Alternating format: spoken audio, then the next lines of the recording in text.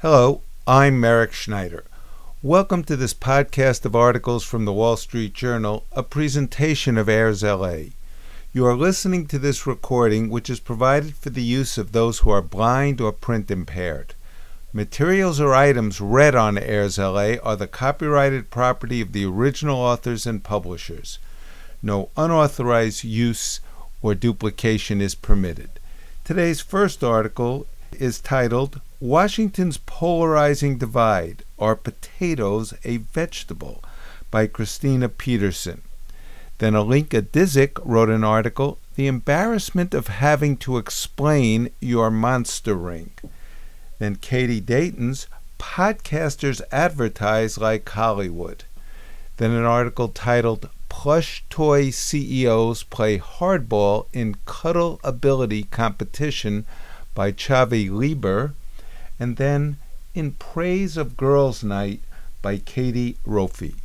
All these articles are from recent editions of the Wall Street Journal.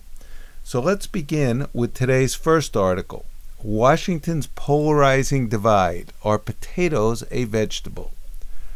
Botanists count potatoes as a vegetable, but should Americans? The United States Dietary Guidelines Advisory Committee has sparked the question, setting the table for a round of spud sparing among scientists, potato growers, potato lovers, and parents. Kids, especially, want credit for eating veggies in the form of fries. White potatoes, which come in various colors, are classified as starchy vegetables.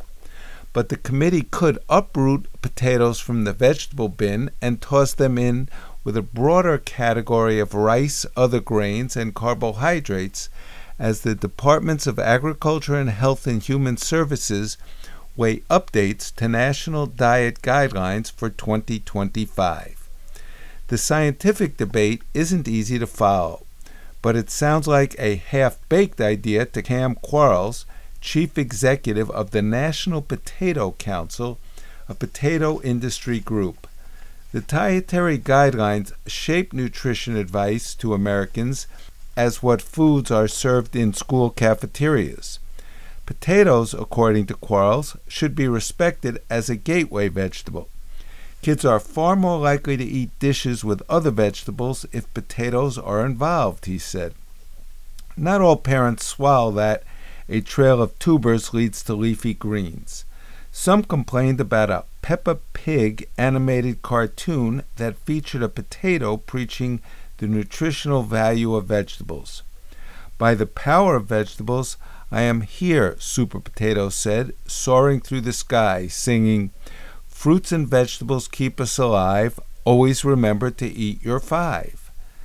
The United Kingdom's National Health Service, for one, does not count spuds towards the UK's recommended 5 portions of fruits and vegetables a day. It's a giant spud signing it.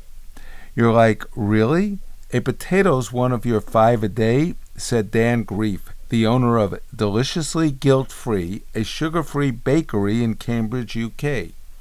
He spent years persuading his 2 children to eat vegetables. Then, he said, a drawing of a potato tells you it's fine, and you don't listen to your dad. Kayla Saliba, a registered nurse in Nashville, Tennessee, was also steamed after watching the episode with her children. I just remember watching it thinking they shouldn't be grouping potatoes in with all those other vegetables, she said. Growing up, Saliba said her mother always made sure their dinners included a protein, a vegetable, and a starch. I can tell you that corn did not count as a vegetable and potatoes did not count as a vegetable, she said. Under the United States dietary guidelines, corn on the cob is a starchy vegetable, while cornmeal is a grain. The other side of you say potato, I say vegetable debate surfaced in the best-selling novel Happy Place by Emily Henry. A daughter urges her parents to consider eating like even a single vegetable per week. When her mother counters potatoes are a vegetable, her 3 children object in unison. For a few spud stalwarts, potatoes aren't just a vegetable, they are a lifestyle. Chris Voigt, the executive director of the Washington State Potato Commission, ate nothing but potatoes and a little ketchup for 60 days back in 2010. He launched his all-potato diet in protest of the federal nutrition program for low-income women and children's rule that allowed for the purchase of all fruits and vegetables except the white potato. Voigt ate 20 potatoes a day to meet his goal of consuming 2,200 calories. I ate every possible way you could cook them: bake, fry, mash, roast, even juice them, he said. Wouldn't recommend potato juice. Over 2 months, Voigt said he lost 21 pounds, stopped snoring, according to his wife, and lowered his cholesterol. His feat inspired Tim Steele to try an all-potato diet and later to write The Potato Hack, a book outlining his advice for all spud meals for stints of 3 to 5 days. If you're not hungry enough to eat another potato, then you're probably not really hungry, said Steele, the operations and maintenance manager for facilities at a hospital in Fairbanks, Alaska. Steele said the diet re-energized his palate. When you're done with it, the first food you eat is just an amazing experience, said Steele, whose first bite was dark chocolate. The United States guidelines are intended to give nutritional advice and break food into 5 groups: vegetables, grains, fruits, dairies, and protein. Yet those 5 groups may not reflect exactly how all Americans eat. The Scientific Advisory Committee has said it is eyeing the grains group and whether people in some cultures or with health preferences, such as a gluten-free diet, have different eating patterns. The panel wants to make sure everyone is getting enough nutrients, whether eating more potatoes, bread, or beans. Grains, for their part, are trying to wave off the potential potato invasion. The Grain Chain, a grains industry coalition, told the advisory committee that it was concerned that if Americans replace some grains with starchy vegetables based on the new guidelines, it could forever and further exacerbate nutritional shortfalls. Nutrition researchers say the potato contains helpful nutrients, including potassium and vitamin C, but its health benefits are diminished when it is fried. Nearly half of all United States potatoes eaten as food go into frozen products, mostly French fries, the USDA found. Now, the embarrassment of having to explain your monster ring. Lab-grown diamonds make it cheaper to get engaged, but there are rocky moments. Wedding planner Sterling Boulay has some advice for brides-to-be regarding lab-grown diamonds, which cost a fraction of the natural ones. If you're trying to get your man to propose, they'll propose faster if you offer this as an option, says Boulay of Raleigh, North Carolina. Recently, she adds, a friend's fiancé thanked me the next 3 times I saw him for telling him about the cheaper lab-made option. Man-made diamonds are catching on, despite some lingering stigma. This year was the first time that sales of lab-made and naturally mined loose diamonds, primarily used as center stones in engagement rings, were split evenly, according to data from Tenoris, a jewelry and diamond trends analytics company. The rise of lab-made stones, however, is bringing up quirks along the perks. Now that blingier engagement rings above 2 or 3 carats are more affordable, more people are dealing with the peculiarities of wearing rather large rocks. Esther Hare, a 5'11" former triathlete, sought out a 4.5 carat lab-made oval-shaped diamond to fit her larger hands as a part of her vow renewal in Hawaii. It was a far cry from the half-carat ring her husband proposed with more than 25 years ago and the 1.5 carat upgrade they purchased 10 years ago. Hare, 50, who lives in San Jose, California, and works in high tech, chose a $40,000 lab-made diamond because it's nuts to have to spend $100,000 on a natural stone. Had to be big, That was my vision, she says. But the size of the ring has made it less practical at times. She doesn't wear it for athletic training and swaps in her wedding band instead. And she is careful to leave it at home when traveling. A lot of times I won't take it on vacation because it's just a monster, she says. The average retail price for a 1-carat lab made loose diamond decreased to $1,426 this year from $3,039 in 2020, according to the Tenoris data. Similar size loose natural diamonds cost $5,246 this year, compared with $4,943 in 2020. Lab-made diamonds have essentially the same chemical makeup as natural ones and look the same unless viewed through sophisticated equipment that gauges the characteristics of emitted light.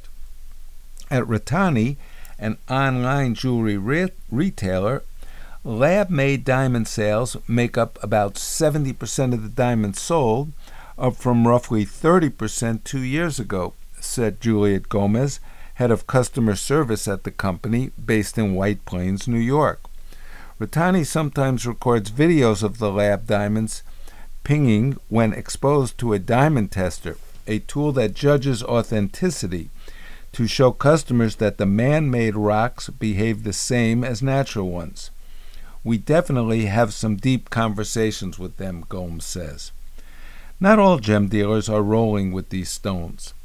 Philadelphia jeweler Steven Singer only stocks the natural stuff in his store and is planning a February campaign to give about 1,000 1-carat lab-made diamonds away free to prove they are worthless. Anyone can sign up online and get one in the mail. Even shipping is free. I'm not selling Frankensteins that were built in a lab, Singer said. Some brides are turned off by the larger bling now allowed by the lower prices. When her now husband proposed with a 2-carat lab-grown engagement ring, Tiffany Bouchette, 40, was excited about the prospect of marriage, but not about the size of the diamond, which she says struck her as costume jewelry-ish. I said yes in the moment. Of course, I didn't want it to be weird, said the physician assistant from Westchester, Pennsylvania. But within weeks, she says, she fessed up, telling her fiancé, I think I hate this ring. The couple returned it and then bought a 1-carat natural diamond for more than double the price. When Boulay, the wedding planner in Raleigh, got engaged herself, she was over the moon when her fiancé proposed with a 2.3-carat lab-made diamond ring. It's very shiny. We were almost worried it was too shiny and was going to look fake, she says. It doesn't, which presents another issue, looking like someone who really shelled out for jewelry. Boulay will occasionally volunteer that her diamond ring came from a lab. I don't want people to think I'm putting on airs or trying to be flashier than I am, she says. For Daniel Teo, a 36-year-old software engineer outside of Detroit, buying a cheaper lab-made diamond for his fiancée meant extra room in his $30,000 ring budget. Instead of a bigger ring, he got her something they could both enjoy. During a walk while on an annual ski trip to South Lake Tahoe, Teo popped the question and handed his now-wife a handmade wooden box that included a 2.5-carat lab-made diamond ring and a car key. She put on the ring, celebrated with both of her sisters and a friend, who was the unofficial photographer of the happy event, and then they drove back to the house. There, she saw a 1965 Mustang GT coupe in Wimbledon white with red stripes and a bow on top. Looking back, Teo says, it was still the diamond that made that first big impression. It wasn't until like 15 minutes later she was like, "So what's with this key?" he adds. And now, podcasters advertise like Hollywood. In a shopping mall in Los Angeles, Century City, a 1,200 square foot room was painted green, covered in Christmas decorations, and filled with an espresso bar, a cotton candy stand, and a step-and-repeat area for photo shoots. An actor dressed in a furry green suit makes an appearance on weekends. The Grinch's Holiday Green Room, as it is called, is one of LA's latest pop-up experiences, the kind usually deployed to build excitement around big-budget TV shows and movies. But this one is promoting a podcast, an entertainment format that until recently got by almost entirely with low-key marketing support. For its "'Tis the Grinch Holiday" podcast, Amazon podcast studio Wondery rolled out in an expansive campaign that is more in common with the movie marketing playbook than the far cheaper one employed by many podcast makers for the past decade and a half, bartering host read ads and hoping for a good placement on the home page of podcast apps. Other podcast companies are taking a similar approach as competition for listeners mounts and investors start to get serious about profitability. They are turning the audible into the visual to advertise shows across billboards, streaming platforms, and the internet, and hiring marketing executives from studios and streamers to lead the change. Our starting point was always Hollywood-style content, said Nicole Blake, Wondery's head of franchise development. And now we're bringing that Hollywood approach to see how we go to market. Podcast listenership has been on an essentially upward trajectory since the medium first emerged in the mid-2000s. The industry is primarily funded by two groups: advertisers sold on the premise that they can reach young, educated consumers, and technology companies looking to turn listeners into paying subscribers with a relatively cheap form of media. Spotify, which recently said it would lay off 17% of its workforce, poured more than $1 billion into the category. Successful podcast companies in the 2010s seldom considered advertising their shows in the traditional sense, podcast executives said. With demand on the rise but the pool of shows still relatively small, most studios could rely on word-of-mouth PR and bartering, whereby one podcast would advertise another in exchange for the same favor.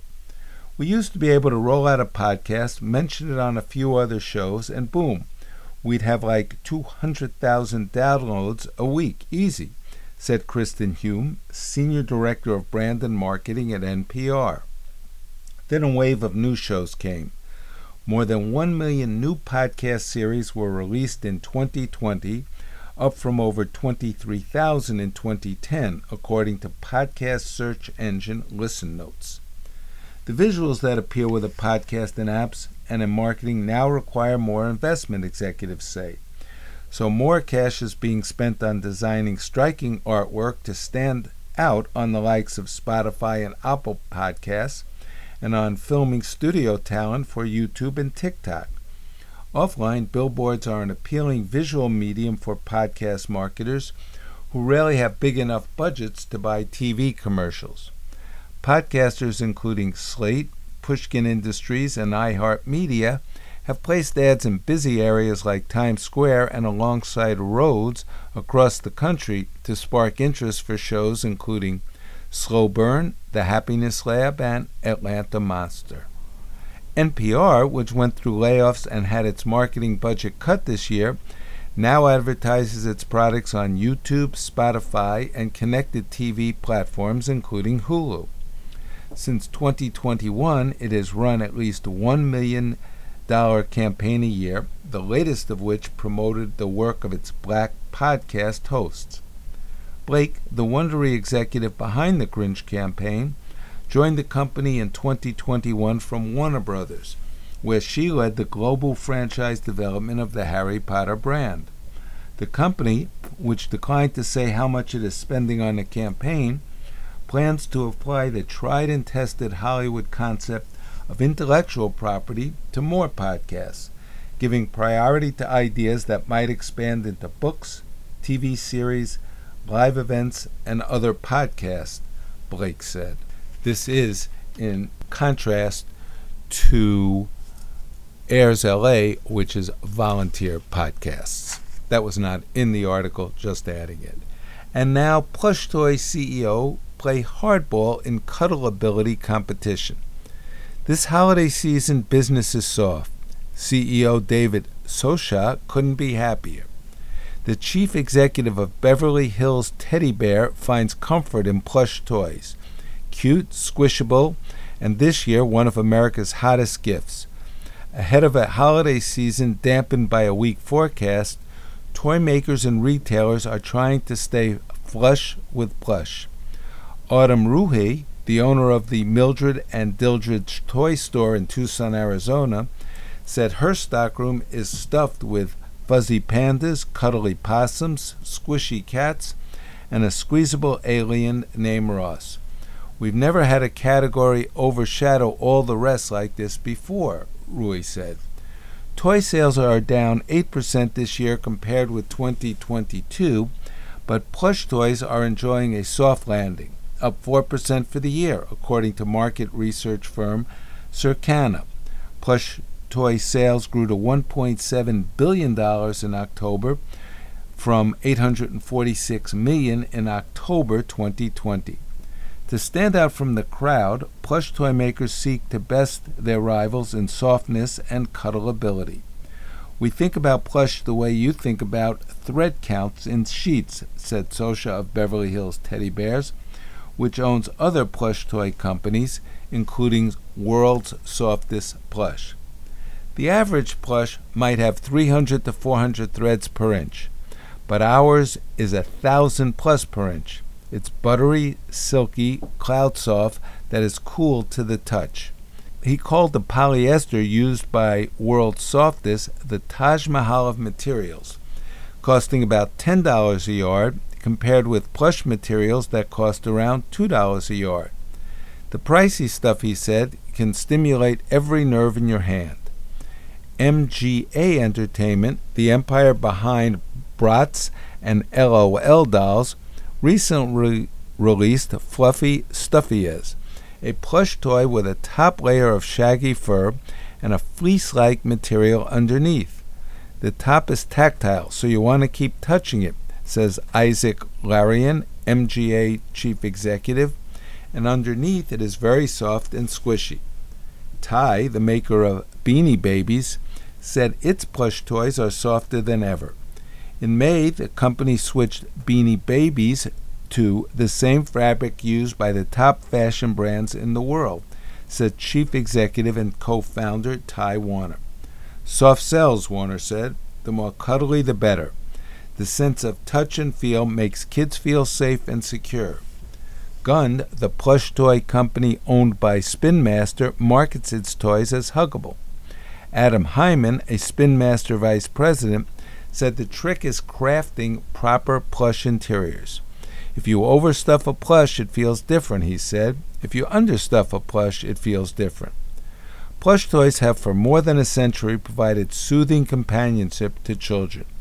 Toy makers have gotten a list from the so-called kid-adult market. Grown-ups who collect children's playthings, including cuddly squishmallows and velvety Jellycat characters. I love going for something soft, squishable, and comfortable, said Sylvia Stevens, a 28-year-old medical assistant in Yamhill, Oregon. She has more than 100 plush toys, including arcade prizes, which she likes to use as couch pillows. They make me happy, she said. Candace Thompson, a sixth grader in Bowling Green, Kentucky, falls asleep at night surrounded by her squishmallows. Some pillows you have to fluff them up, but squishmallows you don't even have to fluff them up, said Cadence, 11 years old. Graham Buddy, an 11-year-old Pokemon and Minecraft fan in San Diego, has a collection of plush toys he keeps on his bed and in his closet. He pretends they are playing video games or watching TV with him. They can also be very soothing, where if you are sad, you can talk to them, he said. Now it's all about plush, said Stephen Passerby, president and CEO of the Toy Association, a United States trade group. Hardball competition has yielded new models that are scented or have oddly curly hair, he said. If you have a whole new edge, you'll want 20 of them. At the New York City toy store FAO Schwartz, racks of store-branded plush toys are first to meet shoppers at the entrance. Fluffy unicorns, velvet seals, rainbow narwhals, dogs with weirdly realistic-looking fur. Plush toys make up more than 30% of FAO Schwartz's business, said Chief Merchandising Officer David Nigley. Customers at a new in-store restaurant can order and personalize Jellycat food plushies from a pretend diner counter. The gimmick has helped sell literally tens of thousands of Jellycat dolls, he said. Jeremy Paddleware, the chief brand officer of Squishmallow maker Jazzwares, estimates the company will sell 30 million Squishmallows during the fourth quarter of 2023, including a new cast of familiar characters, Harry Potter, Pokemon, and Minnie Mouse. Ruhe, the owner of Mildred and Dildred, said she stocked up on Jellycat, Squishables, and Palm Pals and expects them to sell out. She has a waiting list for a fuzzy little legume from Jellycat called the Amusable Peanut. She is also betting on the tie-dye Grim Reaper from Squishable. They're like little works of art, she said. And now in praise of Girls' Night. I love and appreciate my male friends, my husband, couples dinners, and big parties. But I sometimes find myself craving the bracing, rigorous conversation of a group of women together in a room. As time goes by, these nights, when the men are banished or abandoned, are the ones glittering in memory. On Girls' Night, there is an openness I don't always feel in other sorts of group settings. As we sit around, some on sofas and chairs, some on the floor, glasses of wine scattered on the coffee table, we talk about the pressing parts of life. A very young-seeming 14-year-old who suddenly transforms into a full-blown teenager over the course of a single week. A woman who married and had kids with a man who once said, unbeknownst to her, that she was okay if you put a bag over her head. A brilliant friend lost to addiction. Feels like reading a few pages of several absorbing novels all at once. There are flashes of insight, fantastic stories about strangers, little intriguing snippets. There is nothing like the intensity of a group of women cutting to the heart of things. Sometimes we embark on what I can only describe as elaborate gossip projects that extend over more than one meeting. These are particularly mystifying, juicy quandaries within our extended social circles. Gossip in the highest sense of the word, and probably the lowest mixed in there too. I have a feeling that if a man were to wander in for 20 minutes, he might think this part of the conversation was mean or brutal, but he would be missing some layers. Beneath the sharp observations, the cutting analysis, and the jokes are also compassion, a deep desire to sort things through, and a genuine effort to figure out how to live a good life. In all these female settings, we have exhilarating conversations where you almost want to go home and take notes. I like the feeling of ideas buzzing, of not being able to fall asleep because you are going over things in your mind. It reminds me of an earlier phase of life, say college or right afterward, when you stay up talking with friends until the sky is streaked with some ancient excitement unearthed. Why is a woman-only setting so freeing?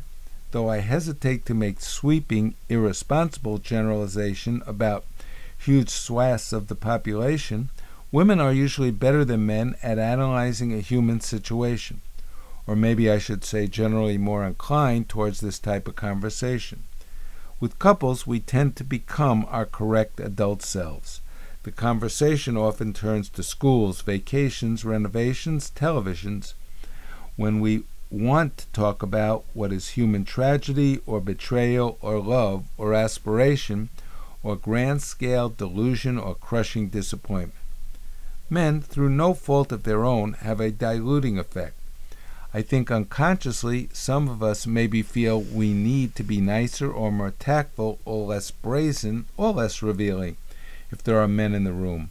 There may be some still invisible pressure to perform a softer or showier or more attractive version of ourselves, or maybe we just water down the conversation out of habit. In a mixed gathering, there will also be the man telling a funny story. the man being clever about politics, the man discussing a work thing. Men, in other words, needing attention of one kind or another, an audience. Not that this can't be fun, but it is a different kind of fun from what I'm talking about. In 1928, Virginia Woolf made a point that I sometimes think about. Women have served all these centuries as looking glasses, possessing the magic and delicious power of reflecting the figure of man at twice its natural size. Without that power, probably the earth would still be swamp and jungle. I think we still do this a little bit. We still have to spend some portion of our evenings reflecting back the figure of a man at twice his natural size. For me, in terms of socializing, girls' nights have become the pure high. I always want to collect my women friends together, my old female friends, whom I have known forever, a comfort, a sustenance, and the newer friends, exciting, intriguing. I've also noticed that even when there are women there who have just met, or women who don't know each other well, we can still dive right into a remarkably honest, open conversation. We can still broach deep or intimate or revealing topics. The usual borders and boundaries are expanded. There is barely any boring conversation. Maybe that women can access an intimacy in larger groups that men tend to preserve for one-on-one. The next morning we text each other. We should do this again soon. We always think that after a women-only night. When will the next one be? As I'm clearing dishes and throwing wine bottles into the recycling, I have the feeling that progress has been made.